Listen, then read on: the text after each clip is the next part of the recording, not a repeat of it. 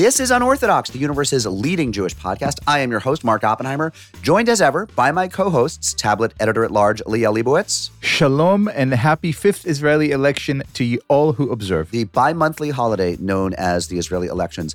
And my other co-host, Tablet Deputy Editor Stephanie Butnick. I just want to make sure we don't have to fast on all of these Israeli election holidays. Well, pretty soon you'd have to because they're literally wasting all the state's budget on this thing. It costs something like $40 billion. Today on the show, we have 3 terrific interviews. First, we are going to bring you an interview that we recorded live just this past Sunday at the Jewish Federations of North America General Assembly, or as those in the know call it, the GA or the JA. I believe it's pronounced the G. It's Gaga. It's a sport that we played in summer camp.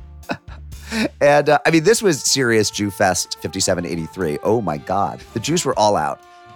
We talked to Jewish Federations of North America President and CEO Eric Fingerhut. You might know him as former Congressman Eric Fingerhut. You might know him as former head of Hillel International, of which he was the CEO and the president, Eric Fingerhut. We just know him as E-Bomb, and we interviewed him Sunday night. Also, we want to say hi to all the listeners we met there. Our Gentile of the week is Joe Coscarelli, who joins us to talk about his new book, Rap Capital, an Atlanta story. And we're also bringing you an interview between Tablet Executive Editor Wayne Hoffman, taking over the interview seat from us, and author Rosalind Bernstein, who tells us about her new book, The Girl Who Counted Numbers. And then for dessert, an exciting announcement about a new project in 2023 that could bring us, Unorthodox, me, Liel, Stephanie, and the gang, to your hometown. So if you ever wanted to reach out and touch us, if you ever wanted to throw back a shot with Liel, or take a shot at Liel, you want to hang on about 47 more minutes. But before we get to all that, guys, I feel like I saw you just yesterday. I did. It was at the Jewish Federations of North America, JA, the General Assembly, the Gaga in Chicago, where the machers of every Jewish Federation of North America outpost, and there are like a couple hundred in North America, come together to talk about philanthropic work in their community, to talk about how the JCC is doing, to talk about the day schools, to talk about the synagogues, to talk about like the on-the-ground work that goes into Jewish communal life. It really is something, actually. There are a lot of hugs. People haven't seen each other for 3 years now because of stuff that's been going on. And the 3 of us got together, which is no mean feat these days. Liel, you were a little bit off your game when I first saw it. I feel like you'd had an experience on the airplane or on getting there. I had a transformational experience, as it happens, as I so often do on flights, it seems. So, the GA was amazing. It was so inspiring to be in a room with all these people who really devote themselves to doing, the daily work that counts, that makes the Jewish community run. So I'm sitting there on the plane. I'm already very excited, even just being on the plane, to just, be in this gathering. And as you said, it's the first in a few years in person. I'm pumped. And I'm settling down, and this kid comes and sits next to me. He's, 13, 14, 15 at most, and he's literally bouncing. This kid is like it's like Tigger from, Winnie the Pooh. He's like filled with energy. He's like so cute. And it's evident that he's really excited to be there. As soon as he sits down, he tells me that this is his second time in his life on a plane. He's so excited. He's like all into it. He has these cool headphones and he's listening to music. He's like blasting the music, and the flight takes off and we get talking. And I look at his shoes and he's wearing Yeezys, the Adidas collaboration with Stephanie Butnick, Kanye West. And then from his headphones blasts the song Life of the Party from the album Donda by Kanye West. And as I'm looking at his Yeezys and listening to Life of the Party, he says, yeah, I'm going to Chicago to visit my aunt. I haven't seen her in like 2 years. I'm so excited. Why are you going to Chicago? Staring at his Yeezys, listening to the Kanye. Like, well, Kanye fan, I'm going to the General Assembly of the Jewish people where we decide things. I just said, work. I'm going to work. I'm going to a work thing. Oh, what do you do? Totally not an assembly of all the Jews that matter with the money. The country. It's funny. It's like, nobody tell Kanye, nobody tell Kyrie Irving that this weekend, all the Jews from everywhere came to one place to talk about the year to come. The funny thing is, it's like actually the sweetest and most anodyne thing where you're like, how do we mobilize our community to do like these 3 things this year? Or how do we mobilize our community to be more involved? Right. Now that we're coming out of pandemic and reopening the JCC, will people want Pilates? or will they want bridge? But to me, I actually think there's something beautiful here, right? Like for all this like conspiracy of what Jews do when they get together, they actually just talk about how they can serve their communities. And it's amazing and it's beautiful. And to be there, just like the quotidianness of the actual issues facing the Jewish people, right? It's security, it's engagement, it's all of this stuff. And it actually is so not sinister. I completely agree. This is why I think for so many reasons, suggesting that people who made, outlandish anti-Semitic expressions like Kyrie Irving and Kanye educate themselves by going to a Holocaust museum is a horrible idea. I see where you're going with this. You want to send them to the GA. I want to send everyone, like Kanye should not go to the Holocaust Museum. He should go to like a local shul board meeting. He leaves after 3 hours. Like, you guys just argued for 3 hours. You decided nothing. You clearly have no power or ability to control even your own institution. This idea that we are like an all-powerful monolith that acts as one unit. It's like, have you literally ever met a Jew? Have you ever met two Jews? Have they ever agreed on anything? It's so funny because you're like, the reality is like... He will come out of the board meeting and say, guys, I'm so sorry. I'm not apologizing for being anti-Semitic. I'm just so sorry for you that you have to sit through this. One of the dominant questions at my shul right now, as we raise money for a sanctuary renovation to renovate the main prayer hall, is when you move from pews to chairs, where do you put the prayer books? Because when it's pews, the books go in that little wooden rack. They have in the back of the reverse pew in front of kangaroo you. Thing. Right, the reverse kangaroo. The reverse kangaroo on the pew behind you. You know when there are pews where to put the books, right in front of you, right in the pew behind you. When you move to chairs, where do you put the books? If you put them underneath the chair, it's really hard to build something that's both accessible and where they won't fall out. And, what if some people have mobility issues where they can't reach around underneath them, which is harder than just reaching out in front to the pew? Like, this is the stuff of American Judaism. Could we do a folding chair with a thing attached to the back, but still let them lie flat? Almost like the front of the folding chair should have an indent so that they can all lie up. Because it's true. It's like, then you have to store them somewhere when the room converts to multi-purpose, I think that's the next Yeezy product. It's Siddur Yeezy. Machzor Yeezy? If anyone has any ideas. Yeah, could you write to us at unorthodox@talmudmag.com and just help my shul solve the chair problem? His new name is Minyanye. I'll be here all day. But honestly, the GA was so amazing. And I don't know about you guys, but like, it was kind of nice to be recognized. Yeah. No, Liel, I am the first to admit that I do like being recognized. And the nice thing about it is it happens 2 to 4 times a year. If I go to a GA. And then, of course, at the Camp Ramah parking lot, where when I drop Rebecca off and pick her up, people will overhear my voice and someone will always wander up and say, "Are you from Unorthodox?" I kvel about it every year on this podcast. Rebecca says to me, "Dad, are you famous?" And I say, "Rebecca, in the Ramah parking lot, your father is very famous." And that is the GA energy. It's like, I love going to these places where so many of our super fans are. And it was great. It was great to meet them. And we did this live show where we got to meet them. Yes, and because my bubble was a little bit burst beautifully, if I may add. Finished my last panel. I left a little bit later than you guys. And I'm making my way to the car to go to the airport. And all of a sudden, a gaggle, there's no better word, of like really kind of attractive young people smiling, like really big smiles and looking super excited, is like coming right at me. And I'm like, on my fence. Oh, were you at the live show on Sunday night? Hi. Did you really enjoy my jokes about the Holocaust at last night's event? Like, I'm standing there all like, smiling and felicitous. And then, like in a really bad movie, they just walk right past me. Who's behind you? To Michael Aloni, the star of the Beauty Queen of Jerusalem, who's standing literally right behind me. Like, "Oh my God, we loved you in Shtisel." It's like, former Unorthodox guest. Yes, he did a panel there, and it was a star-studded event. That tracks pretty well. News of the Jews, NOTJ News of the Jews.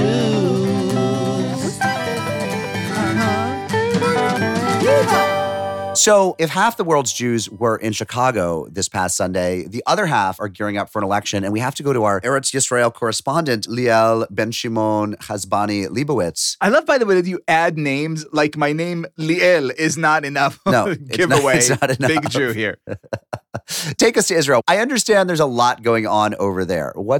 Give me a minor story and then a truly major story from Israel. So it's 11:24 a.m. on a Tuesday as we record. So we obviously don't know who won. By the time you listen to this, you probably also would not know who won because these are the fifth election in 3.5 years. The report is that by now, more than 40% of Israelis have already voted, the highest rate since 1999, which bodes really well for about half the people in the country and really poorly for the other half. We'll know which half is happy later on today. But here's the thing that really kind of kept me thinking. I mean, the fact that this election happens literally the day after Halloween is so symbolic to me because I'm a huge horror movie fan.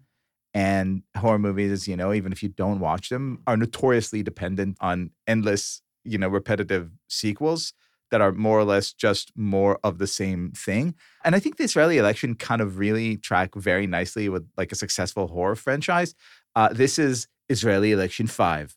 Jerusalem Syndrome. First of all, I should say that just like in horror movies that never have any real movie stars because they don't attract the major talent in that part of the industry, Israeli Election, same thing. In the first one, they basically try to kill the monster, the legendary Bibi, the creature from Balfour Street. But he comes back at the end with a vengeance. So they have to go to part 2. And part 2 is Bride of Bibi. It's much more emotional. And has Sarah in it, and everyone is very upset about this. In the third installment, as is customary in the genre, they basically kill off all the women and the minorities. And then by the fourth one, they decide, well, we need kind of the reboot the franchise. Let's let the unruly randy teenagers actually kill off the bad guy, and that'll be the end of the story. But then they kind of do it, and then no one's watching anymore. So they need to revive the bad guy. And now they have part 5. But the bad guy is kind of not that interesting anymore for a whole host of reasons. So they have to invent a new bad guy, which is how they come up with Itamar Ben-Gvir. Because now we could be really, really, really afraid about some other, huge threat to democracy. What I'm saying here is that unless you really like the genre, which, a few freaks like me really do, I don't think you should be paying a lot of attention. I have to say, I did not realize Bibi was back in the game. I was surprised. Maybe I should know this as a professional Jewish journalist. Yeah. And then I walked into Barnes & Noble recently, and then there was a table just filled with a book called Bibi, My Story. Yes, he has a book out. Why are you back? It's a cookbook. So in a week when Matthew Perry and Ralph Macchio's memoirs both come out, and Bibi's does, do you think we could get the three of them on a panel about sort of the male memoir? I think it'd be such a great trivia game in which we just pick one anecdote from one of these 3 books and you should see who it applies to. I almost had an affair with Julia Roberts. I'm going to go Bibi. Who was that? That's Bibi. It was Matthew Perry. That's Bibi. Yeah. He So, was but too Liel, afraid to put the moves on her.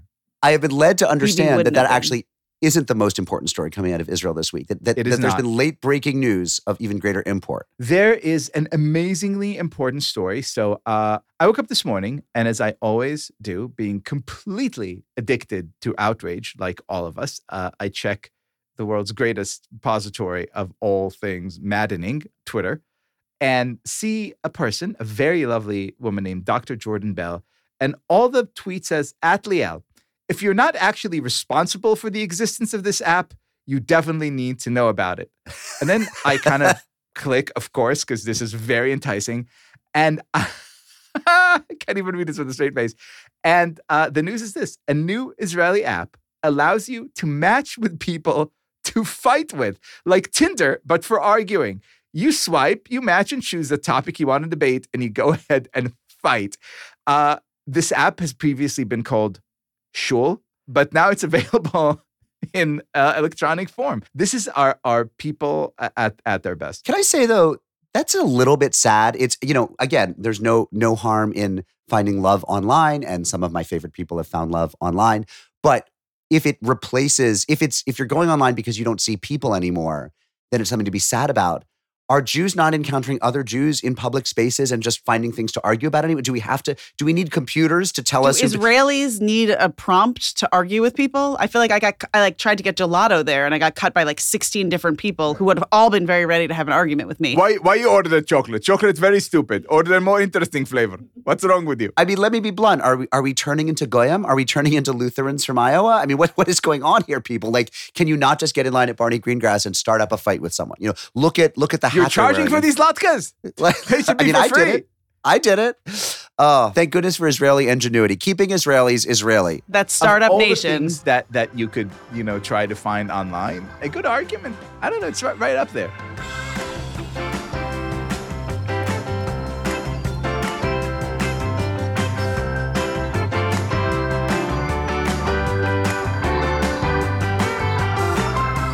Our first guest was an interview we recorded live at the Jewish Federations of North America's General Assembly just a few nights ago in Chicago. We got the chance to talk to the president and CEO of Jewish Federations of North America, Eric Fingerhut, who is a fascinating person doing really, really, really cool work.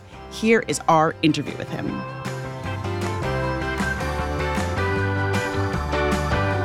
Eric What a Fingerhut, Jew it everyone. is. So, we thought it'd be fun to bring up like a little known Obscure. Jewish professional Yeah. who like you guys haven't heard of. Just to give him a chance, I'm just really gonna spotlight. I'm gonna read his bio because this might be new to all of you. Our Jew of the Week tonight is Eric Fingerhut. He was a congressman from Ohio. Then he was CEO of Hillel International, and now he is CEO of the Jewish Federations of North America. He lives in Washington with his wife, sons, and 2 beagles. And tonight, he is our Jewish guest. Welcome, Eric. Welcome. Thank you. It's great to be here. So have you ever been a Jew of the Week? I have never been. This is the coolest thing that's ever happened to me. We're very, And, very and I'm a close. huge fan, a huge listener. So Aw, I'm thank you. really excited. Well, the other question was going to be, have you ever not been a CEO? Because literally the bio is like, I imagine you at like 8 being like, well, I'm going to run this, softball game, the recess that we have. I want to start big. I want to go kind of thing. But we're here. We tell a lot of jokes, but we're very excited to be here and very excited to be part of this amazing conference. So I want to start on a bit of a serious note and ask you, as you look at this planet, as you look at all these people, as you look at the year ahead, what would you say are the top priorities that were facing us, the Jewish community, for this coming year? Well, I'm glad you prefaced it by saying it's a serious question because I regret that it's a serious answer. So the top priority, likely by any standard, is the safety and security of the Jewish community, which really has 2 components to it. The first is just physical security. And as I know you've covered on the show before, I mean, obviously this week was the 4th yahrzeit of those we lost in the Tree of Life Synagogue in Pittsburgh, October 27th, 2018. Since then, we've continued to see these violent attacks. And there is an organized effort led by the Jewish Federations of North America to ensure that every Jewish community in North America has a professional security program that is linked together under an umbrella we call the Secured Community Network, which does the training and the communications and all of that. And we've actually launched a national campaign. It's called Live Secure. Our friend Julie Platt, who was on the show, who's our board chair, chaired it. We raised $62 million, and we're in the business right now of building out in every community a professional security program that will include it under its umbrella every synagogue, every JCC, et cetera. The problem with safety and security is that there's a second half to it, which is that we have this growing, rising anti-Semitism that is instigating violence. And so you can't possibly build enough security if you're not also dealing with this rising escalation of anti-Semitism. And that's actually, in some ways, a business we've been in forever, which is the business of community relations and government relations and building those deep relationships across all of our communities so that we can make sure that the civil society in which we live, I mean, let's look, this is the most successful Jewish diaspora in the history of the Jewish people, probably. Maybe Babylonia is, you might argue was a competitor, but That was a good one, too. Yeah, it's a pretty good one. But the reason we've been successful here is because of the strength of the civil society in which we live. And so we have to be deeply engaged with that civil society. So that whole package of issues of physical security, anti-Semitism, deeply involved in civil society is number one. The second, also serious, though I'd like to suggest that there's something we should be really celebrating, is that the war in Ukraine, launched by Russia, it's now really spreading, I think, the political unrest and disturbance into Russia has caused massive not only refugees, but humanitarian dislocation. You've seen the bombing. I mean, Russia's clearly trying to knock out the electricity and the heat and the infrastructure of Ukraine as we head into the winter in Ukraine. Here's the thing to celebrate, two things. One is that, and one of the concerns is that we're not used to things crises lasting for a long time. We had the 6-day war, we had the 3-day Iraq war, we had 24 hours this is going to last for a while. But the thing to celebrate is two things. First of all, this is the first time in history that when there's been a war in Europe, that every single Jew that needed to be rescued, needed refuge, received rescue and refuge, everyone who wanted to come to Israel came to Israel because of the organized Jewish community and the extraordinary philanthropy. This is really a historic moment.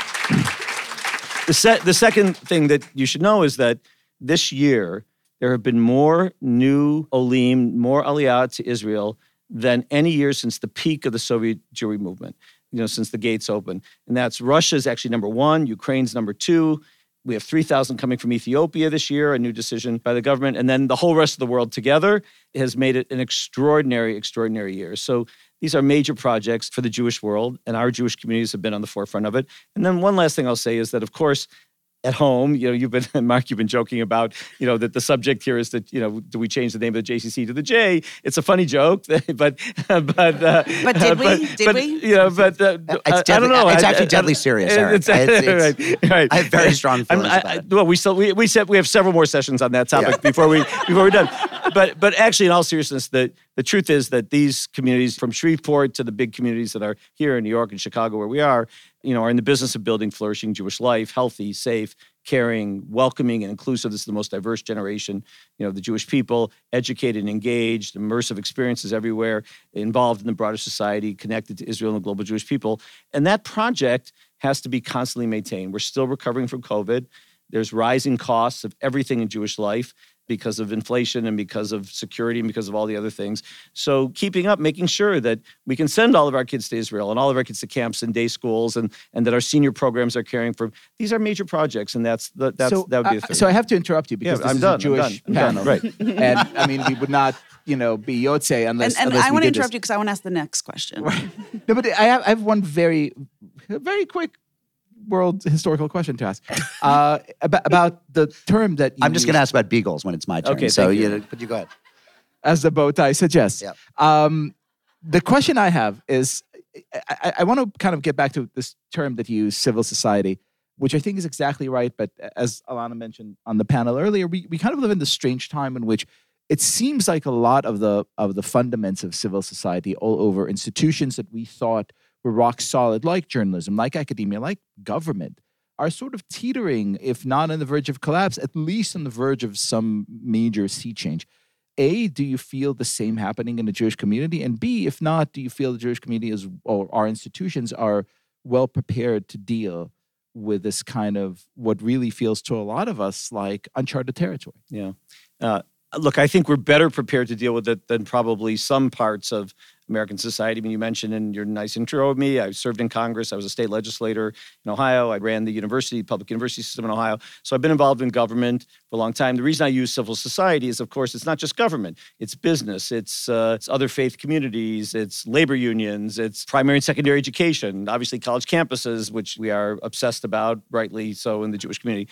So these are as important parts of civil society in many respects as is government. Look, I think we are better prepared than some because we've always been deeply engaged. I mean, let's face it, the American Jewish community is overrepresented in the leadership of most of the sectors of civil society, both because we care and we're active and we get involved. Look, I was a politician. I grew up in the Jewish community in Cleveland, and something inspired me to want to be in government and politics. And I think what inspired me was I looked at the leaders of the community, and they were deeply engaged. But we also have known that we need to be involved. So there's always been a community relations committee, at every federation, and there's a government relations committee, and I think we have something like 250 professionals who work in this field across all the federations and thousands. So we're better prepared than others, but I would say that it's a dislocating moment. It's very challenging. The polarization has hit our community. The getting out of practice of talking to people about whom you disagree, realizing, like we've always had Jewish leaders in every Republican administration, every Democratic administration has had Republican leaders, and yet somehow all of a sudden that's viewed as not right by the other side. And so it's challenging, but I think we'll be able to handle it, and we have experience at it, but we better polish our boots or something. I don't know, whatever the right metaphor is. So, okay, boots look great. Let's go lighter. What is the most fun thing about your job? The most fun thing is that fun is the right word, but I've never felt more productive and satisfied professionally in my life, because there's not a single day that we wake up that there's not something that we think we can do that is meaningful, to the community and the world. And then I get to work with these incredible people. I mean, you think about, like, I know you know about the community response to Ukraine, and I mentioned the community response to security. The fact that we can mobilize in hours thousands of people across hundreds of communities who will drop everything and go fly to the Ukrainian-Polish border. We took 5 groups in like a month after the war broke out. Will just fly over there to see it for themselves, to come back, tell their communities, and then go to 6 committee meetings, to say we have to allocate money to this project. It's just unbelievable. I mean, it's really, there's nothing like it. And I don't know if you want to call it, I find that so inspiring. I want to say that when I was writing about the tragedy in Pittsburgh, the fact that there was a federation on the ground made it possible for people around the world to feel part of the response and to feel useful. So I've seen that. Thank you for that. And we have people from the Pittsburgh Federation here in the audience, Jeff Finkelstein, Meryl Ainsman, and others. So the Federation is the kind of thing that when there's nothing sort of urgent to the community going on, it's easy to say, we don't need it. What are they doing? That annual campaign, here it comes time again. And then people remember, this is why we have a communal organization that actually can mobilize us all to address communal challenges. And they're exceptionally good looking too. I mean, the well-cut suits. I mean, they're 6 foot tall. But I thought the thing you were going to say, the most fun, is that you've joined the community of Jewcasters. You have a podcast. That's true. And that is true. we are not going to let you get off the stage without shamelessly promoting. Because, frankly, when we started Unorthodox 7 years ago, we thought there'd be, a rush of other people into the podcast space. And there have been some very, very good ones, but fewer than you would think. So we want to welcome you to the podcasting world. And I want you to tell us about your podcast. Tell everyone what it's called. It has a great title. The Glue. The Glue. I want to talk about on the podcast and talk to people who are involved in doing those things that bring us together. The glue, what actually holds us together, even when we have these vast disagreements about political figures and about events in the world. So that's what The Glue's about. Find it on, what do you say? Find it on Spotify, whatever, and whatever platform you choose. Whatever platform you choose. Wherever you listen to podcasts. The Glue, the trailer's out. The show drops around Thanksgiving. It does. Eric Fingerhoff, you have a lot of accolades. You have an amazing career. We are going to give you this official Unorthodox Certificate of Appreciation for being our Jew of the Week. Thank you so much for having us, for being here. Thank you. It's been a real treat. Having me. Thanks for being with us. Thank you. Thank you.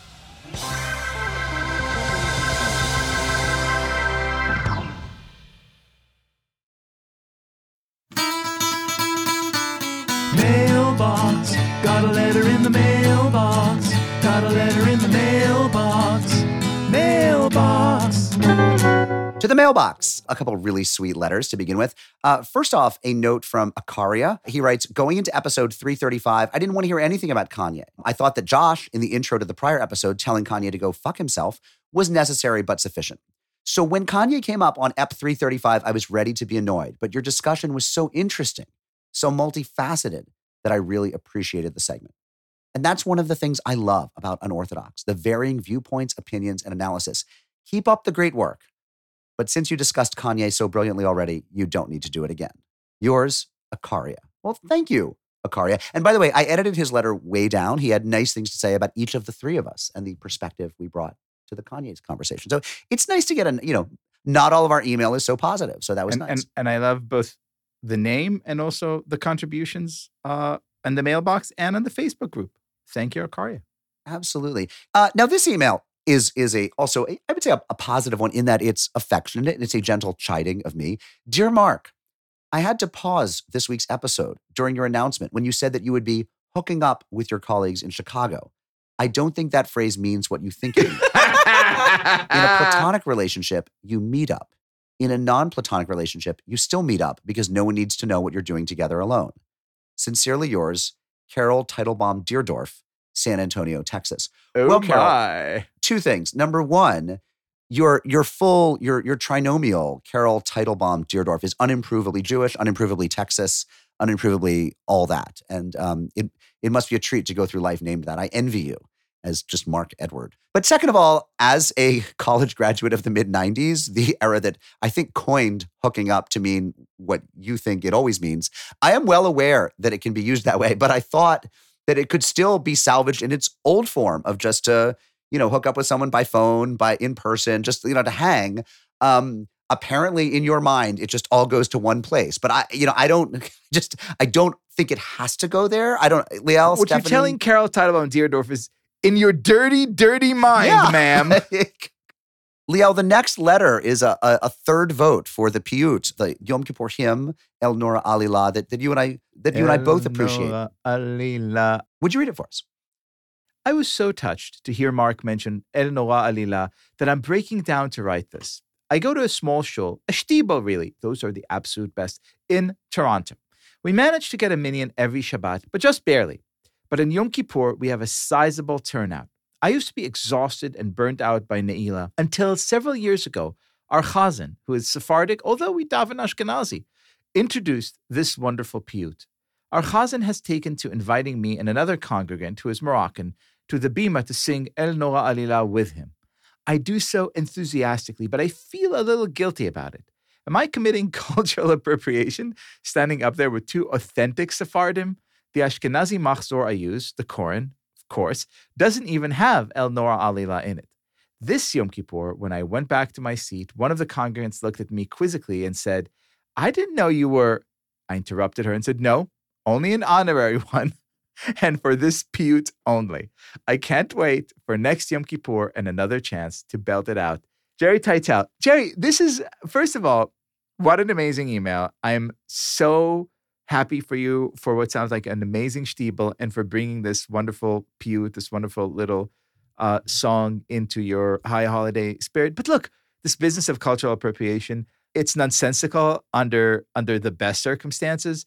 But under these circumstances, if you look at the history of so many of these prayers and the history of the Jewish people, we traveled again and again and again, from Babylon to Eretz Israel, from here to there, and the songs and the traditions and the prayers traveled with us. That is exactly the point of being Jewish. It's to defy and reject all this nonsensical thought of putting people in boxes and thinking in terms of races and distinct cultures. We are all one. A Sephardic piyut is your piyut. It's Teitel and Leibowitz's piyut, just as an Ashkenazi piyut belongs to the Mugrabis and El Grablis of this world. This is our tradition, and it's so rich and eternal precisely because it is both timeless and timely, precisely because we could borrow from one another and inspire one another and have the same outline while developing our own little turns and enriching each other. I would also point out, I mean, it's nice of you to be concerned. I think that's noble. But I don't think in the history of all this, anyone's complained about it. I mean, first of all, this piyut is in the Machzor Lev Shalem, which is, I don't know, you'd said it's Ashkenazi, but it's basically the Ashkenazi rite. But they've imported it, and they say, and this, derives from Sephardi lands, and it's there.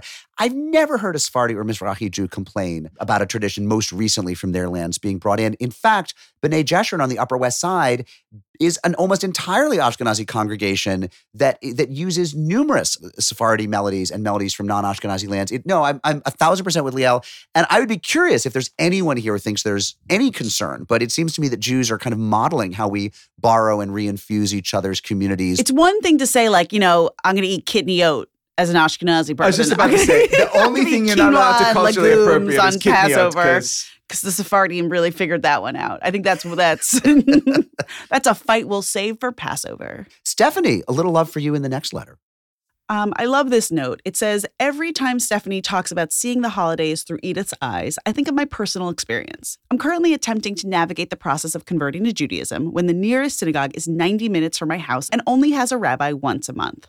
Long story short, I took off work for the big Rosh Hashanah service and again for the big Yom Kippur service. The service leader made sure to chat with me on both days since she knows I am trying to convert. On Yom Kippur, she asked me what I thought, and I said I loved the service. She said, really? She sounded genuinely surprised, like people don't normally enjoy high holidays so much as put up with them. But I love attending religious services, and my first high holidays were one of my favorites. It literally was a wonderful experience. In unrelated news, but something else I keep threatening to tell y'all about, my friends and I play RPGs, or role-playing games, once a week, and one of our players' characters cultivated a garden of sapient mushrooms to be his minions. A dice roll revealed there are 10 mushrooms total, and thus we realized that he has a mushroom minion. Thanks for reading. Have a good Shabbos, Molly Strogas. I don't understand anything about that last paragraph, but I love all of it. So Molly Strogas, I understand everything about this last paragraph. Being a giant nerd, and I very much appreciate the anecdote. I'm going to say something else too. Look, we're no rabbis, not by a long shot, but we are, according to Hashem and iTunes, the universe's leading Jewish podcast.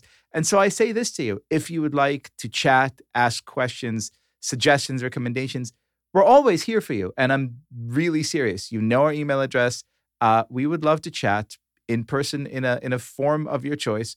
Hit us up. We're here. And then you're going to try to play D&D with her, aren't you, Liel? That's how we're going to finish this conversion course. It will basically be a role-playing game where I play the role of a rabbi very poorly. And then we'll learn together in a chavruta. And finally, hello, Stephanie, Mark, and Liel. Just wanted to pass along some of my 4-year-old's Yiddish expressions. My daughter likes to call her baby brother Kenji, Kensh the Mensch. And today she came up with my favorite new word, Menschken. Aww. Best, Brittany Lowe. J. Crew, let us take the term Menschken far and wide for the little mensch in your life. That is utter genius. That deserves a Genesis Prize, a MacArthur Genius Grant, possibly a Nobel, all of it. Give them all of it. Listeners, please write to us at unorthodox@tabletmag.com and call us 914-570-4869. But before we leave the mailbox behind entirely, let's hear a little bit of El Nora Alila, this piyut, this hymn that Liel and I are so enraptured by. We asked Ilana Sandberg to sing a bit of it for us. Ilana Sandberg is a rabbinical student at Jewish Theological Seminary and as you'll see on YouTube, someone with serious cantorial chops. El Nora Alila, El Nora Alila, Hansi lanu mechila b'sha'ata ne'ila, Metei mispar keruin lecha ayin nosim, Umsaldim bechila b'sha'ata ne'ila, El Nora Alila, El Nora Alila, Hansi lanu mechila b'sha'ata ne'ila.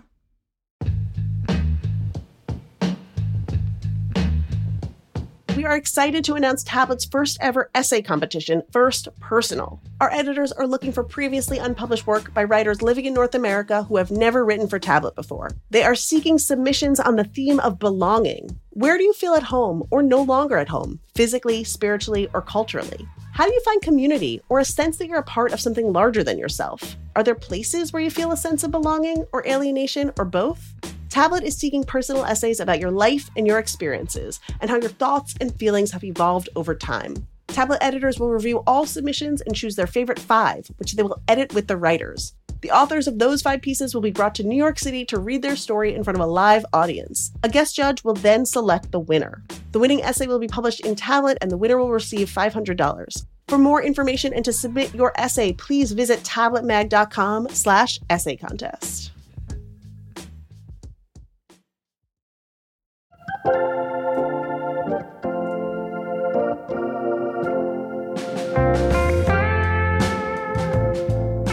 So, J. Crew, we woke up just this morning to really, really heartbreaking news. The rapper Takeoff from the group Migos was shot and murdered in Houston last night.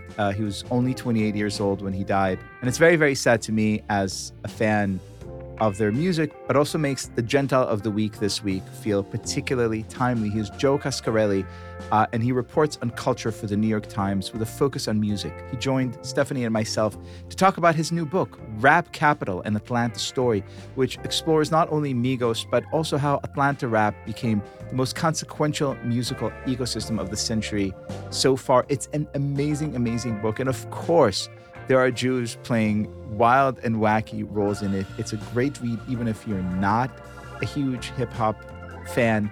Here's our interview with Joe Cascarelli.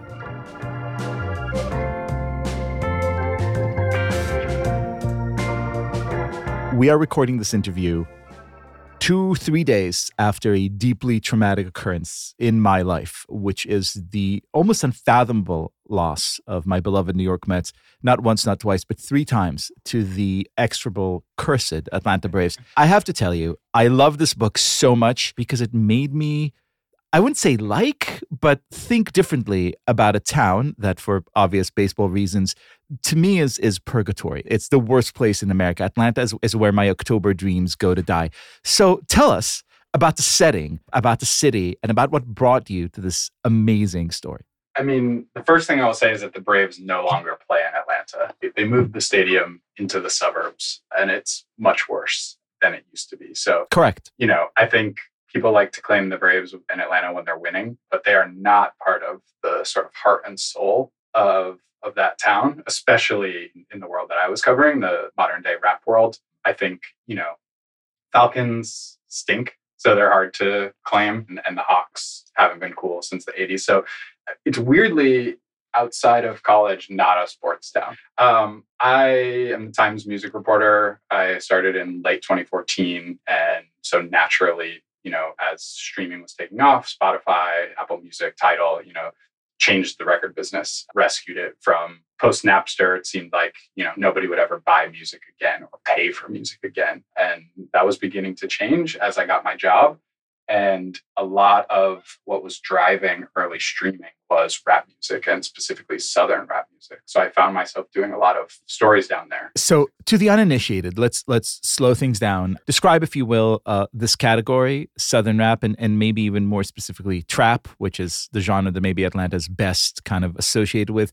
Take us on a historical musical journey and how these genres came to be. So for many decades, New York was considered the arbiter of authenticity for hip hop, right? This is the birthplace of rap.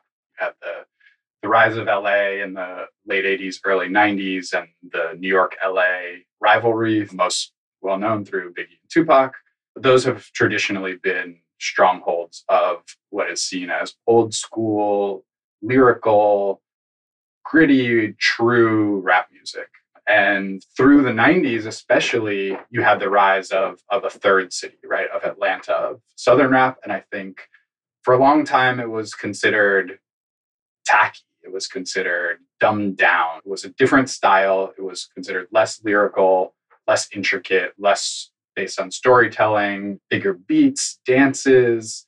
I think when you think of the American bias against the South in general, right, a lot of that applies to the music, right? It's too country. You can't understand what they're saying. They're vulgar in some way that the North is not.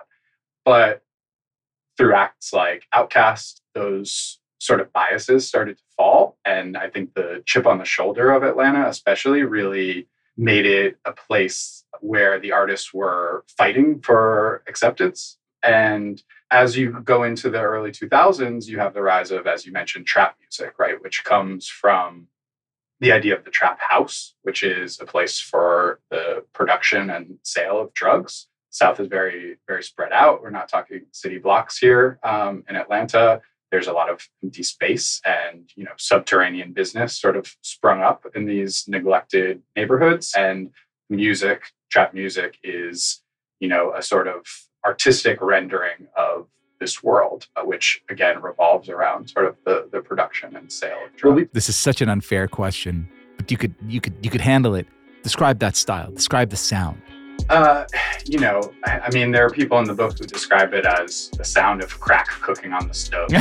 So this is big bass heavy music. It's often very ornate. There's a lot of keyboard based sounds. You think of early producers who are crucial in forging the trap sound, someone like Zaytoven, who's a church pianist, who then started making beats on keyboards for Southern rappers. There's often a lot of space. They're a little bit slow, brooding. And then there's the more upbeat, sort of danceable, stuff that takes over in the strip club. And it's a lot of push and pull between pain and joy, darkness and light. And the lyrics and the beats don't always match, but there's a real interplay there. So to an old curmudgeon asshole like me, who is fairly obsessive with rap, but believes that, I don't know, probably Wu-Tang was the last incarnation of real genius, and who listens to Migos and these other acts out of Atlanta and just feels like this is, whereas I actually do enjoy even contemporary country music, to say nothing of classical country music, it just sounds really kind of crass, commercial, stupid, vulgar is the word used that I like. I'm thankfully in the minority now, right? You're saying this opinion is changing. It is. And I think there's a vast array of options, right? If you want an artist that is more lyrical, if you want an artist that is more experimental, these exist, right? Within this scene. Someone like Lil Baby, who's a big character in the book, is often sort of derided, I think, because sometimes he uses auto-tune, right? We can talk about auto-tune, but that's a pitch correcting software essentially that has since become an aesthetic choice in music instead of fixing your notes. Supermodels, I'm stepping on. Search for my weapon on. 5, 3, 4 bands in one time. Treat the color like. But he'll rap through auto-tune. He has this thick accent, sort of marble mouth, especially to a northern ear. And you would think this guy's not saying anything, but if you invest in the music and you listen a little closer, you're exposed to basically this whole universe of characters and sounds and places. And I think there is a lot of very vibrant imagery in the writing. At the same time, there's somebody like Young Thug who, he's basically Prince of the rap world, right? He's completely enigmatic. I didn't even speak to him for the book because why bother? Right. He's not here to be interviewed. He has this crazy sort of helium high squeak of a voice. I got a mama to spoil, I got a brother, got a few legal fees, I got a daddy and shit, medical bills, credit to fix, people to pay, labor to run, you play with your life if you play with my phone. But he's also like the way he writes is quite experimental, it's quite avant-garde. And these guys are just like changing the way that popular music sounds every couple of years. So speaking of characters, I've wanted you to be on Unorthodox for many years, Joe, you're a friend, and you wrote a piece for The Times about one character who ends up being in this book, which is this lawyer, the billion-dollar lawyer, Drew Findling. Yes. Tell us about the Jewish lawyer at the heart of so much of this scene in such a strange way. So Drew ended up being a big character in the book. It's been a source now for many years. I profiled him in 2017, I think, and I first learned about him in the autobiography of Gucci Mane, who wrote a book after getting out of prison. As I was reading this book, there's this character, Drew Findling, who was basically credited with helping end Gucci Mane's sort of downward spiral of, drugs and paranoia and illegal activity. He got him this crazy plea deal. Eventually, he got his sentence shortened, got him out of jail. And there was very little in the book about him, but I knew he was going to be a fascinating character. So I got in touch with him. He works very closely with the label at the heart of this book, Quality Control, which was founded in 2013, known for artists like Migos and Lil Baby, Lil Yachty. And Drew was just this completely fascinating guy, Jewish man from Long Island. He was in his late 50s when I met him. He wasn't from the South, but he moved there for college and sort of fell in love with the place, raised his family there. And he sort of fell backwards into being like a hip hop folk hero. And this began in the early 2000s when he defended not even a rapper, but a sort of someone who's huge in rap lore by the name of Big Meech, Demetrius Flannery. He was one of the kingpins of the Detroit cocaine syndicate called BMF, Black Mafia Family. And he had moved to Atlanta to sort of expand the operation and get into rap music, potentially as a sort of, both a mythology building thing and also maybe for some money laundering purposes. And one night there's a shootout in the parking lot of a club. 2 people are killed, including a bodyguard of Puff Daddy's, who had also moved to Atlanta, trying to make a name for himself as a rap promoter. A guy by the nickname of Wolf. And all of a sudden, through word of mouth, this guy ends up in Drew Findling's office, and he has to defend the case. And the way he tells it, he just really, there was a couple hearings, and he just tore apart, the anonymous witness accounts. Demetrius Flannery had been shot himself in this shootout. They had, nobody really tying him to the crime, and the case ended up unindicted, right? So he never even got charged. And from there, Drew just develops this reputation as a sort of, fearsome fighter for justice of these guys who are, you know, on the edge between the entertainment world and the sort of subterranean world that often gave it both its capital, its credibility. This guy's fascinating to me because on the one hand, he's really helping these guys who are, you know, like the justice system is deeply problematic. And these people are, you know, part of a population that is being in many ways unfairly treated. And so it's a great Richard Pryor joke, right? They call it a justice system because it's just us. But on the other side, he's sort of part of this weird thing with like the Jewish lawyer in rap. Like there's a weird way in which Jews and in the music industry more broadly, like there is this almost like nefarious side, and a skinny Israeli is running this rap shit. Oh, I mean, this goes way back. Like it goes. I think it starts with executives, even more than lawyers, right? When you think of Rick Rubin starting Def Jam in his NYU dorm room, you know, Bill Adler, who was a big figure in early hip hop marketing. Leor Cohen also came out of that world, you know, is Israeli American, and even prior to rap, right? You think of Chess Records, or you think of Mo Austin, or you know the Jewish executive, you know, and this comes out of, I don't have to tell you guys, like, you know, the music industry was as segregated as anything else, right? Race records were in one category, black music, and nobody would touch them. The corporations weren't going to touch them. And you have, you know, Jewish executives and lawyers and talent scouts and A&Rs sort of swoop in as people who were also not allowed in those clubs at the time. And they forge a partnership, right? When you jazz, blues, rock and roll, rap, like there's often sort of, you know, Jewish executives and black artists going hand in hand. And, you know, where there are executives and contracts, there are also lawyers. And accountants. And where there are lawyers and accountants, there are Jews. There are Jews. It's this classic thing, right? Where it goes back and forth between adoration and sort of Jewish lawyer, Jewish accountant as status symbol, right? As a sign of respect. And also then there's the stereotypes and the sort of, you know, anti-Semitic imagery and this idea of being scammed by the Jews in your corner. Maybe, you know, someone like Jerry Heller from the NWA days, right? He had a notorious reputation. Then you get, you know, Vaseline, you know, famous quite anti-Semitic diss record about the breakup of the NWA situation. So I think, you know, the Jewish man usually in hip hop, it casts a long shadow, right? And it's really back and forth about whose side they're seen as being on by the rappers. But someone like Drew, who gets really close with these guys, you know, I think they see him as a mentor, right? They see him as something to aspire to, the way he handles his business sort of in and outside the courtroom. So there is just a real kinship there, right? Like a cultural affinity that I think goes both ways.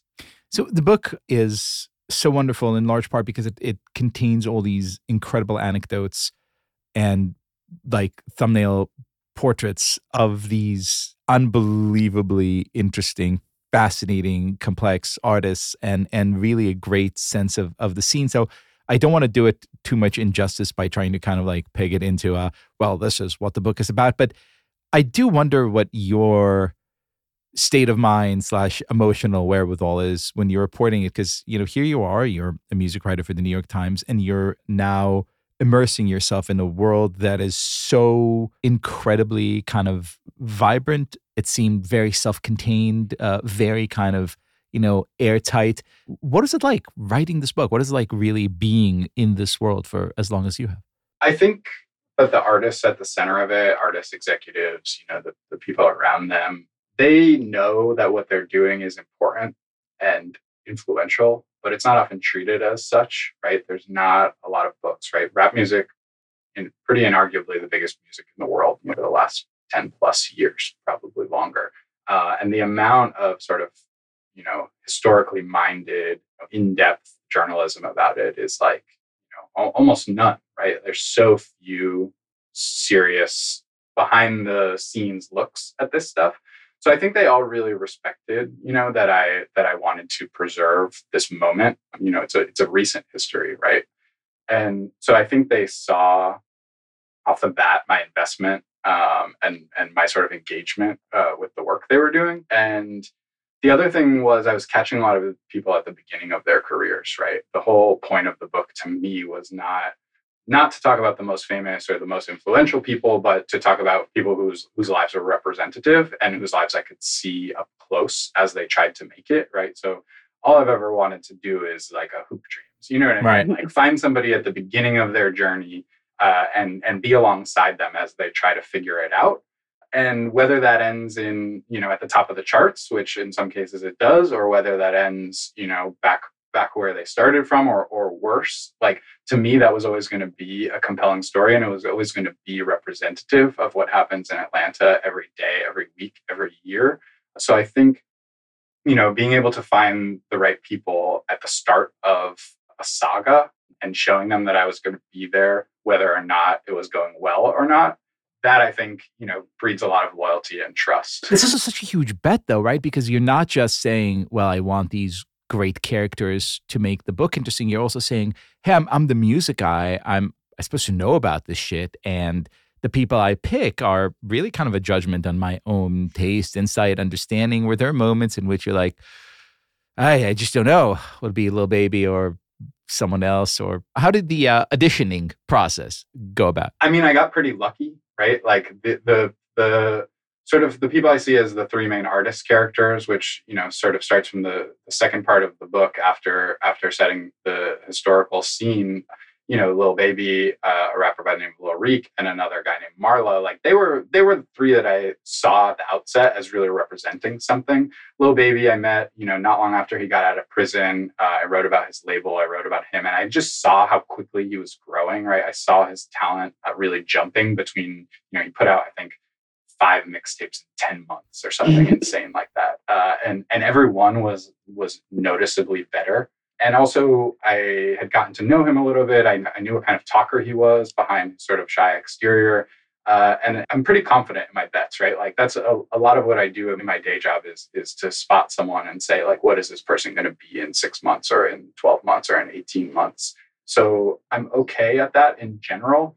But, I felt like these guys, they really were in situations that were, like I said, representative, right? So someone like Lil Reek, like, maybe he was never going to be a celebrity, but he was, graduating high school. The first time I invited him to the New York Times to meet me after I saw one of his videos online. He was in New York for a couple of meetings, and he said, I'm graduating high school in 2 weeks. You should come. And I was like, I'll be there, So like, and I just knew that he is the teenager that, like Seattle in the 90s when Nirvana blows up, right? And all the labels swoop in and they sign every band that's a little bit like Nirvana. I knew that this was happening to kids like him all over the city. And the fact that he was so excited by the fact that I was excited by him that we could sort of form that bond. So something I love about this book and all of your work in general is that, this is a book for someone who is not necessarily into rap, into Atlanta rap, into music. You're actually telling a real cultural story, and it's a story about America, and it's a story about striving and achieving and all of that stuff, and like sort of a window into like the American dream today. You do that a lot in your profiles for the Times. You also do that with some of the other stuff you do. So I was wondering if you could tell our listeners who might not know about Diary of a Song and sort of the video feature that you do as well.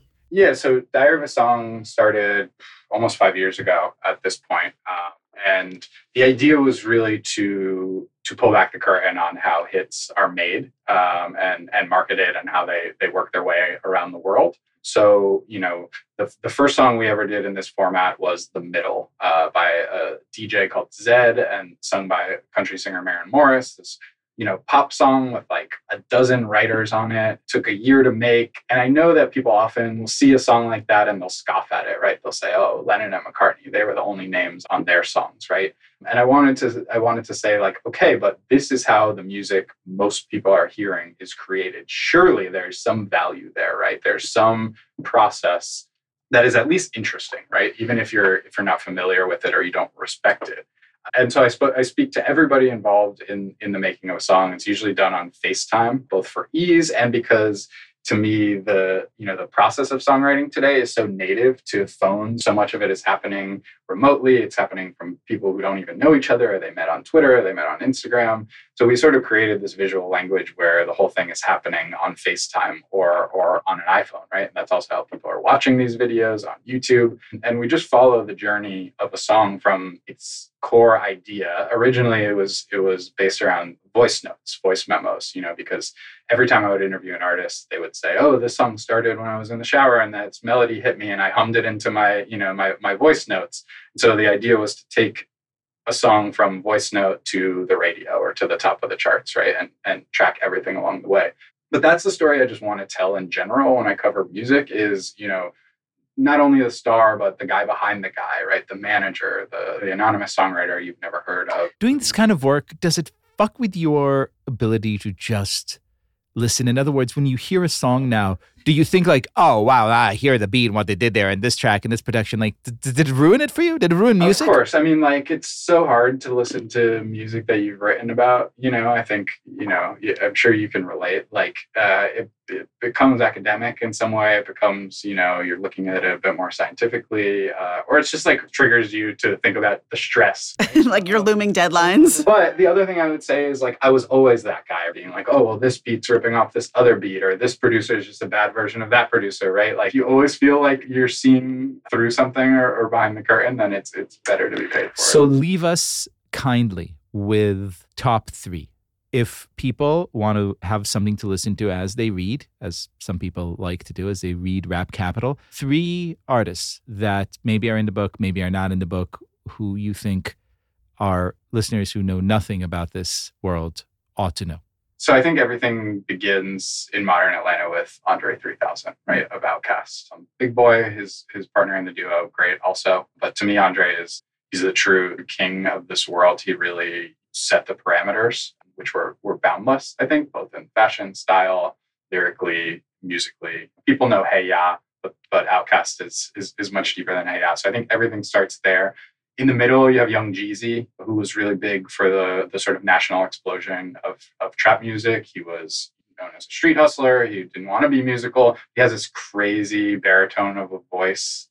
He raps really slowly. It's really funny, but also just clever. And the mythology of him was huge. And then I've mentioned him in this conversation, but I think Lil Baby he's sort of the prince of the new school, right? He's gone from, being in jail, never having rapped in his life to, top of the charts. He's doing the theme song for the World Cup this year. He's a documentary about him on Amazon. He's really in the sort of Jay-Z entrepreneurial, he's going all the way, right? He's both recognized as a true and authentic artist in the streets of Atlanta where he grew up, but then also has infiltrated that sort of boardrooms of corporate America in a way that I find very fascinating. I do have one final question, because our listeners who are enjoying hearing you can hear more of you on Popcast, the New York Times music podcast. And I love listening to podcasts because I also find out about artists I have never heard of before, but probably should know about. But you were on the record on that show as being a Taylor Swift appreciator. Yes. Which is, what we all share here in this room. Is a kind and mild word. I was giving it like a journalistic, detached spin, but like, give us some like underappreciated Taylor Swift song. Forget Atlanta rap. We're really here to talk Taylor. Taylor is putting out an album the week that I'm putting out this book, the week of October 18th. Her new album comes out the 21st. Felt very fitting. I will tell a quick story, which is I ran into Taylor while I was reporting this book I went to one of her shows, said hello to her briefly. I don't think I've even told this story on podcast, so you're getting a little exclusive. And she said, Joe, what are you doing here? Even though we never met in person, and I said, I'm working on this book about Atlanta. She was like, oh, one time I went to the studio with Future here, and it was so amazing, like to watch him work. So Taylor has an appreciation for Atlanta rap too. I've been thinking underappreciated Taylor about, you remember Lover? Of course. Her pre-pandemic sort of semi-flop album never really took off. I think Cruel Summer should have been a single, right? Instead you started with Me, which is maybe the worst song it was offensive. For her career, and the opening single to Lover. So I think Cruel Summer really never got its due, but there's also the song on that album that I've been thinking about a lot called The Archer. She's been the Archer. She's been the prey. Exactly. And I feel like it's sort of presaged where she was going to go with folklore a little bit. It was like a bit more experimental between her and Jack Antonoff. And I think, I have an edit of Lover where I cut away maybe half the track list. And I think it's a very strong album. If only I had been the executive behind it. Only you had been in the room. Joe Coscarelli, it has been so fun talking to you. The book is Rap Capital, an Atlanta story. Our listeners will love it. and can listen to you on podcasts, can read you at the New York Times, where should we be following you? Everywhere. Joe Coscarelli, just my name. I'm all around. Backstage at a Taylor concert. I'll see you there with Future. Joe, thank you.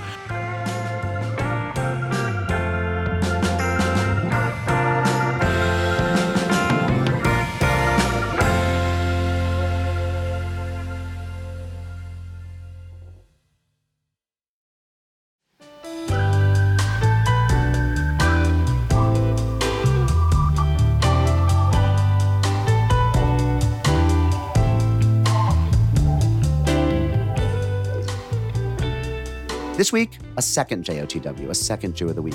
The writer Rosalind Bernstein sat down with Tablet executive editor Wayne Hoffman to talk about her new book, The Girl Who Counted Numbers. It's a historical novel set in Jerusalem during the 1961 Adolf Eichmann trial. Have a listen.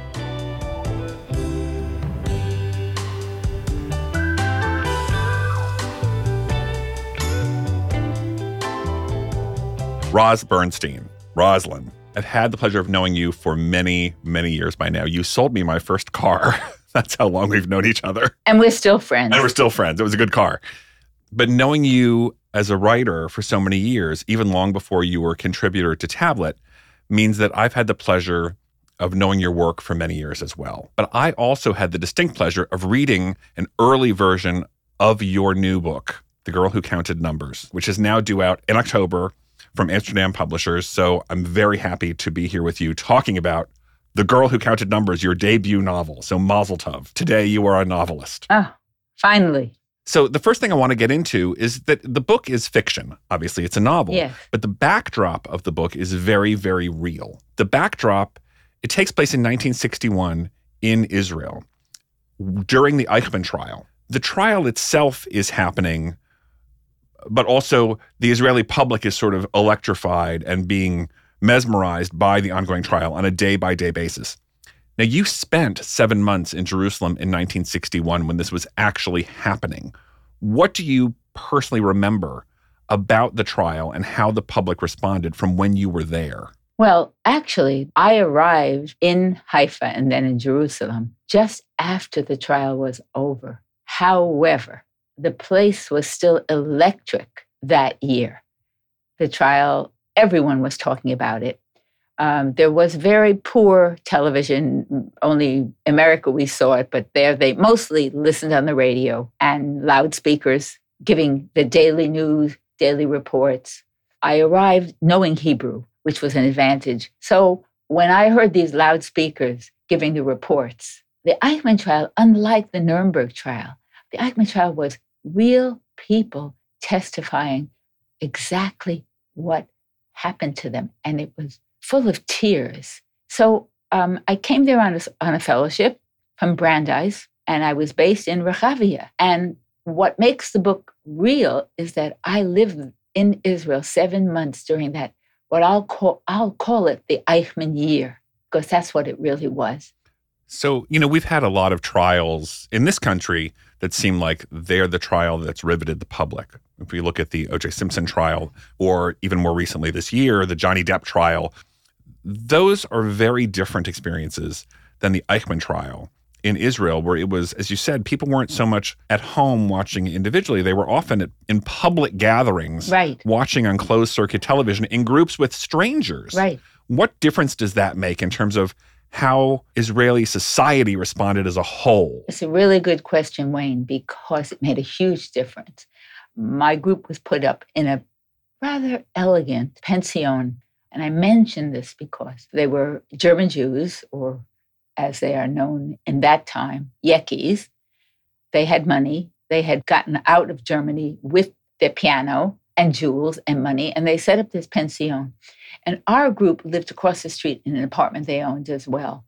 In fact, in the pension of Barbanel were reporters from the trial. So what was the difference about it was this. If you experience pain, it's your own pain. But if you are surrounded by pain, if you are, at the moment you are feeling your pain, absorbing someone else's stories, and the stories tumbled out. One session wasn't just one person. It was 2 women who had experiments on them, people who were burned with lye, everything you could think of. And that's a theme in the book. Counting. Counting is very important. I have to take just a tiny aside to say that I'll never know why, but from my childhood on, when I walked in the city, I would count the lines in the sidewalk. I had this counting thing. I was counting. I was figuring things out. What was the substance of something? How much did it mean? And that was the essence of it. You couldn't see it in the privacy of your home. Grab a tissue or a Kleenex or whatever there was in those days. You were suffering. You were a klal, a group together. A fantastic difference. And the other thing was to hear it in the streets, to hear it on the radio.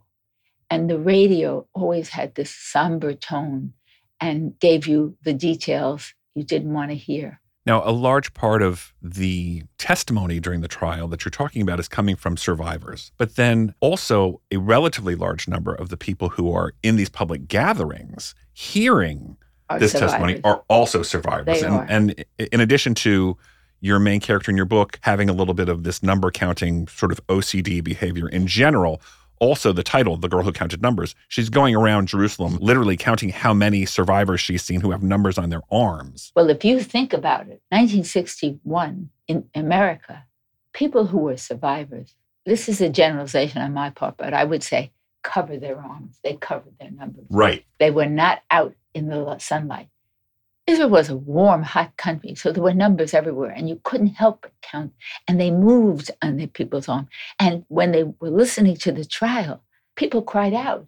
People were talking back and forth. It was almost, there was not a constant dialogue. There would be a testimony. One guard said, I really was only responsible for 7 people. Only 7 people. Only, and the word was only. And there would be people screaming, die, enough. And they would say, what are you talking about? I lost 16 people. I lost my own, all people. I'm the only survivor. So everyone in the space was hearing that. And yet, at the same time, one of the fascinating conflicts in your novel is that while the trial brought together much of Israeli society, it didn't bring together everybody. In 1961, around the same time as the trial, you also have a large number of new immigrants to Israel from places like Morocco. And many of the new immigrants are, let's say, not being treated quite so fairly or quite so well by their new country in terms of employment, housing, their financial situation, not to mention sort of culturally being pushed aside and not taken to the heart of Israeli culture yet. This part of the book I drew directly from what I saw. Because here I was living in this apartment across the street, and the woman who cleaned the toilets, the maid, was a Moroccan woman. And the construction workers on the street were all Tunisian, Moroccan. And last but not least, I went to an Ulpan. And then what happened when I got to Ulpan Etzion? The class was filled with Moroccans. New immigrants. New immigrants. Some of them there 3 months, some of them there 2 years. But here they were in the class. Some knew a little Hebrew. The teacher was very Ashkenazi, strict, and it made me ill because what were the words she wanted them to learn? Cleanliness, loyalty. I mean, I was young, but you didn't have to be very old and very sophisticated or brilliant to realize it was a lesson, not just... Right. It was proselytizing. It was transforming them. When we would have lunch, I actually heard them moaning. They would think of the bougainvillea that they didn't see, and they would think of the food, and they would think of their mothers, and they were aware of the words they were given. So what was clear to me is in this book, I had to do 2 things. It wasn't just the story of the Eichmann trial. It was the story of this tension in Israel. So the plot of my book had to involve this Ashkenazi girl and this other population, this immigrant population that was somehow not brought into the drama of Israel, the trial. But so far, all of this is backdrop, which is what's so wonderful about The Girl Who Counted Numbers, is that the backdrop is so rich. We haven't even gotten to the main plot of the story. Right. So the main thrust, what gets the story going, is a young woman who is sent by her father to go to Israel to try to track down her uncle. Correct. He's been sort of MIA for years, decades by this point, and it's unclear when her father and his family immigrated from Europe to the States, this brother, the main character's uncle, stayed behind. Right. And no one knows, Right. Is he alive? Is he dead? Was he Right. killed in the camps? If he is alive, where is he? No one can find him. Now, without giving too much away, it's not only the mystery of Uncle Yaakov and what actually happened to him if he's in fact still alive, but along the way, Susan, the main character, during the Eichmann trial in Israel, meets many other survivors, and she learns a lot of people's secrets they have often from things that happened during the Holocaust, surprising things people did to survive that they may or may not now regret, relationships they had that they may or may not now be ashamed of, secret love affairs, including a gay love affair. What is the nature and what you're trying to get at about secrets, and who has the right to tell them and who has the right to keep them? What a profound question. Well, I used to hang out in Cafe Atara, and I understood Hebrew. They weren't talking to me, but they would sit there, smoke, drink black coffee, and there was a lot of secret telling. It was as if they had not been able to fess up. They had survived Hitler and Holocaust. Maybe their immediate family or someone knew. Maybe there was no immediate family, they were alone. And so you tended to find people starting to tell some of these stories. I was raped. I had a gay lover. My neighbors betrayed us. My best friend betrayed me. I mean, some of the stories are quite horrible. What's fascinating to me is that not all of them are horrible, that you expect when you're hearing Holocaust stories that, of course, horrible things happen. And that's clearly part of the book, too. But what's surprising is that some of the secrets people are most reluctant to share are about love and desire. Right. That seems to be the thing that's where most I turned difficult. it inside out.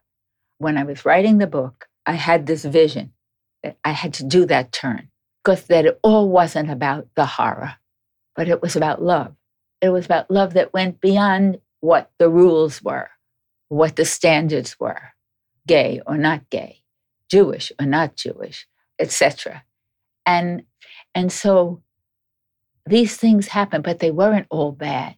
This is not a book about, here's a book about the Holocaust, and here are all the horrors. Right. This is not that book.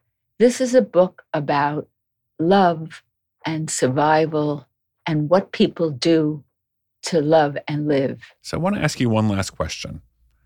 I've known you primarily as a journalist for many years. You've taught journalism for many years. A lot of these topics are things that you could have tackled through journalism.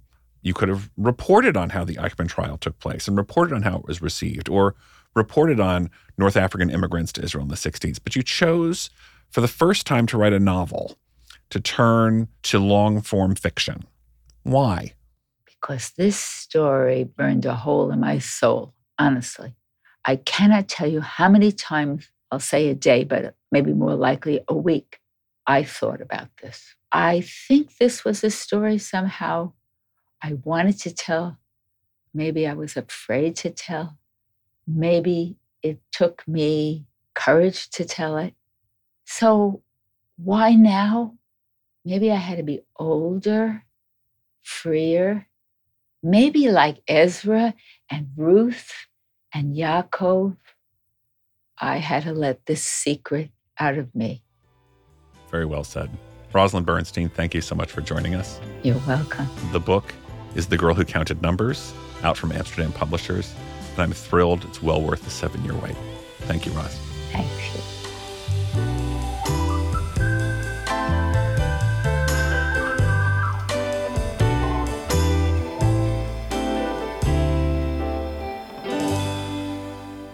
Now, for our Mazel Tovs, let's take you to our live show at the General Assembly in Chicago last Sunday night.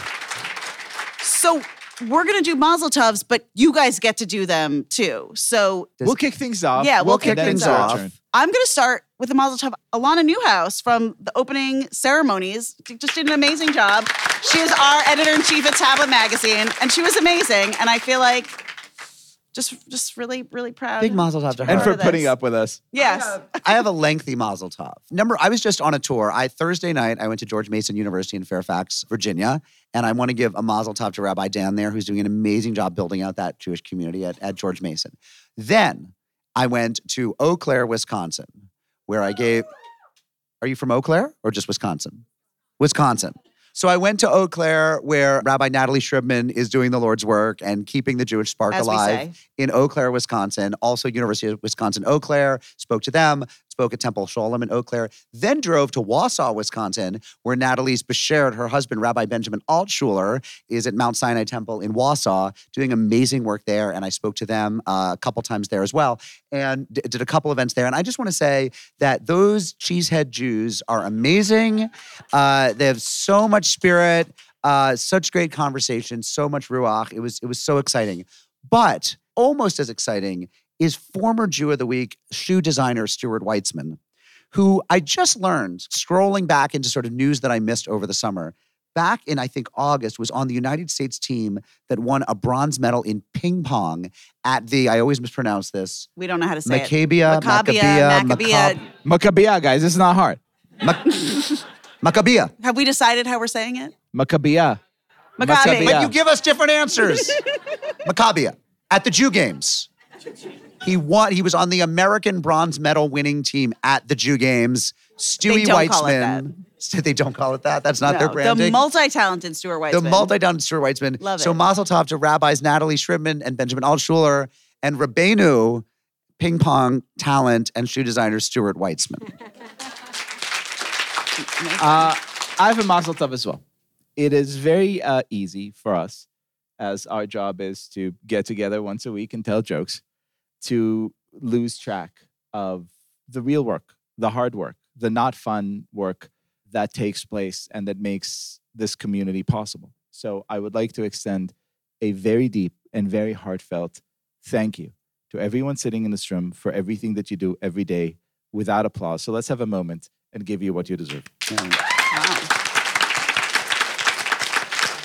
Really playing to the bass there, making us all look bad. It's easier if you thank believe you it. all. All right, let's get... Sir, tell us your name. I'm Evan Hochberg. Actually, my boss deserves a mazel tov for being Jew of the Week, but that's not what I wanted to do.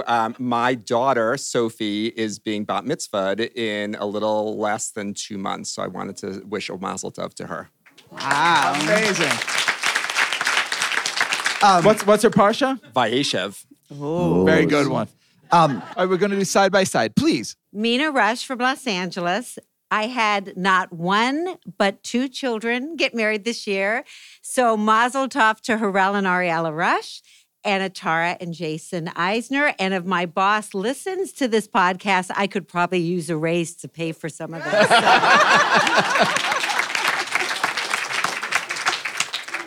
So I'm Karen Maher. I'm from Colorado Springs, Colorado, and I'm sending mazel tov to my good friend Carrie Schillinger, who is probably one of the biggest fans of your podcast that I've ever met. And I just want to give her a shout out that we'll get on the air so that she'll listen to it. Thank you. Yeah. Hi, I'm Hillary Stiebel from Delaware, Jewish Federation. We're coming. Represent. November 17th. We're so excited Dinner to at welcome Mrs. you Rubino's guys. for all of us. Yes, we are so excited to welcome you. And just a big shout out to my staff, Nicole Terranova and Seth Katzen and everybody at JFD. They're wonderful, and they've made a wonderful year joining the Federation family. And can't wait to have you guys. Thanks. See you very soon. Hi, I'm Hallie Gordon from Austin, Texas, and I just wanted to give a big mazel tov to my mom, who's also a fan of the show, Lisa Gordon. She just got a brand new job at the University of Texas, so mazel tov, Mom. Yeah. I want to give a mazel tov to myself for my 22nd anniversary to my husband, Adam Levin, without the E. Not the lead singer Maroon 5. Yeah. Because if so, I hear he does some things on the internet with women. Just saying. Just from Elkins Park. Yeah. All right. Elkins Park. So you married the good Adam Levine. Congratulations. Mazel tov. Amazing. I'm also from Pennsylvania. Rachel Yakubashvili from the Philly area. Mazels. I wanted to say mazel tov to anyone who put together or attended Jewish Women International's international conference on domestic violence last week. It was an amazing conference, and I am very excited about the work that's going to come out of it. So mazel tov. Yay.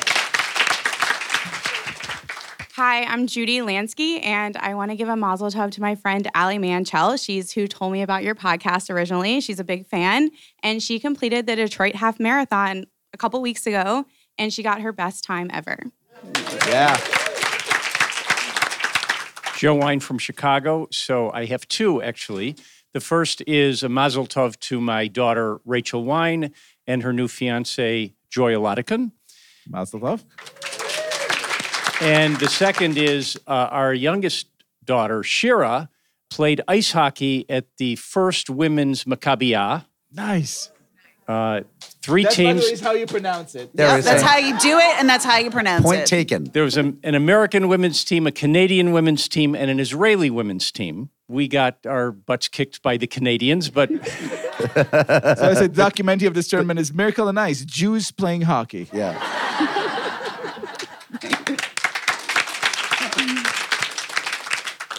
Hi, I'm Jill Deutsch from Boca Raton, Florida.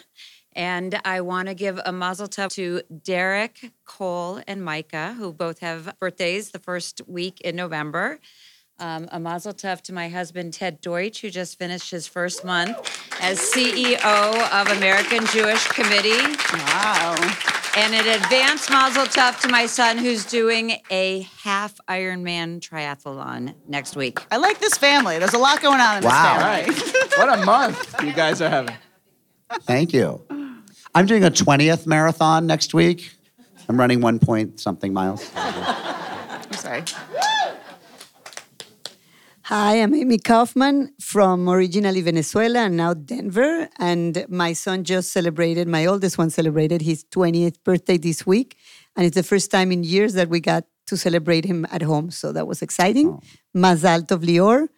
And my youngest one is abandoning us because he's going to be a graduating senior in May. So mazal tov to him. And my nephew is getting married. And we call him Giga because he's Gilad, and the girlfriend is Gabi. So, mazal tov, Giga. One more, make it epic. You're the Jody last Preminger, one. no pressure. There's two things. I'd like to thank the local Jewish Federation, Mazel Tov. My daughter is on that committee. They have done a phenomenal job. So thank you, Chicago Jewish Federation. And a Mazel Tov to my mother, who turns 93 next week, with 4 daughters, 8 bottom chases, 9 great-grandchildren. Wow. 10 grandchildren, 9 great-grandchildren, and 93. And we should all live such wonderful lives. Amen Selah. Unorthodox is a production of Tablet Studios. The show is hosted by me, Mark Oppenheimer, and Stephanie Butnick, and Leah Leibowitz. Tonight, we're coming to you live from Chicago, Illinois, where we're here with our colleagues Tanya Singer and Sam Hacker. Our producers are Josh Cross, Robert Scaramuccia, Quinn Waller, and Ellie Blyer. You can follow us on Twitter, Instagram, and Facebook. Okay, rabbinic supervision by our hosts, Niv Ellis, Elisa Brodner, and the leadership of Jewish Federations of North America. We come to you from the Hilton in downtown Chicago. Shalom, friends. Thank you. Thank you. Rock and roll.